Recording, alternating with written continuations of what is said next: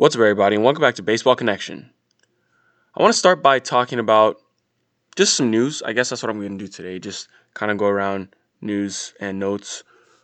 And the first thing is that the Rays' highly touted pitching prospect, Brent Honeywell, is undergoing, or he underwent, an ulnar nerve procedure. That was a decompression procedure on his right ulnar nerve. This happened 2 days ago. And that's a setback for him because this is a guy who, in case you didn't know, is one of the top pitching prospects in all of baseball. He's been sidelined. He hasn't pitched in a real game, in a minor league game since 2017. But when he was on the mound, he was lights out. He's still a top 100 prospect, even though he hasn't pitched in the last couple of years. But he's just had some really bad luck with injuries, and he was projected to be, to make it up to the big leagues. I mean, some rankings had him as high as a top 15 prospect in all of baseball. But that was a couple years ago before he ran into all this injury mess. I mean, you're looking at a guy who was a second round pick in 2014, and at this point, he's 25 years old now. What happened was that last year, spring 28, no, not last year, sorry, 2 years ago, spring 2018, he got Tommy John because he had a UCL tear in spring training of 2018. So he missed all of last season, all of 2018 and all of 2019 because as he was getting ready to pitch in 2019, he fractured his elbow in June while he was finishing up his rehab from that Tommy John. And then he healed, I guess his elbow healed from that fracture, and he was actually on the mound in spring training this year, 2020.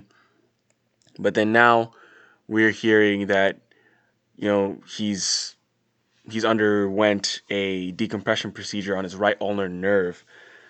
I'm not exactly sure what that means, but I think the ulnar nerve is what controls like the outer three fingers on your hand. It's like the smaller fingers, and obviously when you don't have that touch, you can't pitch. But there's really no clear timetable for when he's going to resume throwing or return to the mound. We don't know.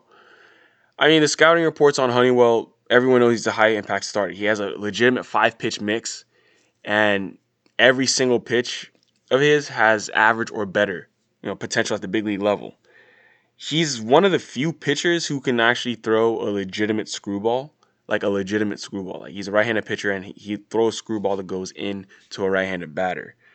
And everyone saw him as like, he and Blake Snell as, the the front the front end horses of that Rays future pitching plans. But the Rays do a phenomenal job with developing arms, honestly. I mean, even though this guy hasn't been able to, stay healthy and make it to the big leagues, they still have a lot of guys. I mean, Charlie Morton, Tyler Glasnow, like I said, Blake Snell, to name a few. And they have a bunch of other guys who, they do this whole mix and match thing. They don't really have a rotation per se. They have openers and things.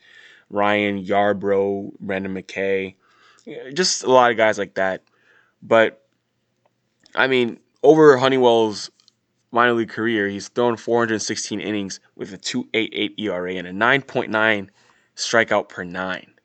I mean, it's just video game numbers. This dude is pretty remarkable. So hopefully he gets healthy enough. I don't really. I guess I need to read more into what that ulnar collateral, that ulnar nerve procedure is going to entail. But at least it wasn't the UCL again, because that's the one that he got the Tommy John surgery for. So just hoping that Brent Honeywell can make it up to the major leagues, because the Rays would be happy to have him. And speaking of prospects, since we're on the topic of top prospects making it up, a prospect by the name of Alec Bohm, he was the number 3 overall pick a couple years ago by the Phillies. And there are some people speculating that he could make his big league debut this year because the DH is coming to the National League. He's a third baseman, but if they get a DH, then they definitely have room for him. I mean, if you think about it, the Phillies infield is going to be Gene Segura. He'd probably move from third base to second base. And then, Scott Kingery could move out of second base and he could go into super utility role. You could honestly move Scott Kingery to the outfield or just, like I said, utility off the bench because Kingery, he plays all over the field.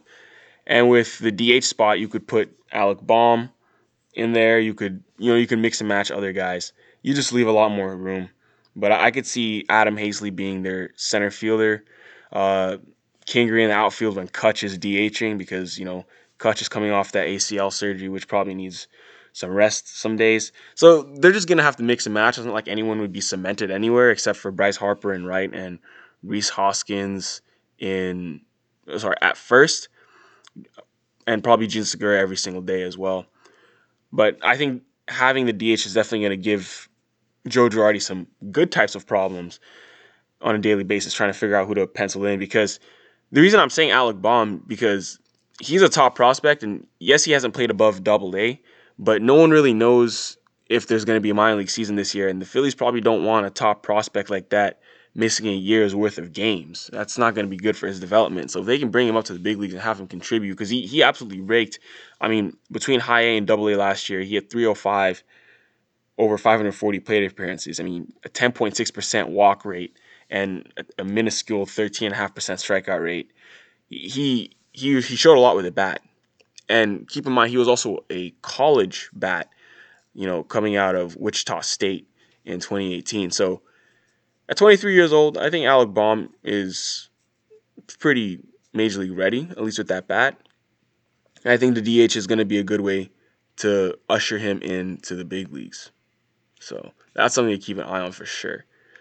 But you're going to find that there are going to be other prospects similar to this facing the same opportunities. I mean, like I talked about the Rays just a minute ago. Wander Franco, the number one prospect in all of baseball. He's probably going to see some big league time this year because, like I said, there might not be any minor league season, and the Rays wouldn't want him just losing a whole year of development. So I think a lot of players, a lot of top prospects are going to see their, big league debuts accelerated this year because of the fact that they're going to have expanded rosters and there probably won't be a minor league season. So they're going to need to get some reps somehow. So I think that's what we can see just for the top echelon guys, like the guys who were like knocking on the door, like the Wander Francos, like the Alec Baums, and obviously it depends on the team, the major league team's need. Then again, I'm trying to think now with the Rays, they have Brandon Lau at second base and Willy Adames at short. So they do have, man, the Rays are just so talented. They do have some good infielders already, but I could definitely see, I mean, if Willy Adames doesn't pick things up, I could definitely see them bringing in Wander Franco to make his debut at shortstop. But Willy Adames is a good player. I mean, he put up 4.2 wins above replacement on Baseball Reference last year, 20 home runs on the season. A good defensive player. That bat just needs a little bit of work. But we shall see. We shall see how that goes. That's going to do for today. It's going to be a really short one. If you enjoyed this, please share it with someone who would be interested, and we'll see you next time on Baseball Connection.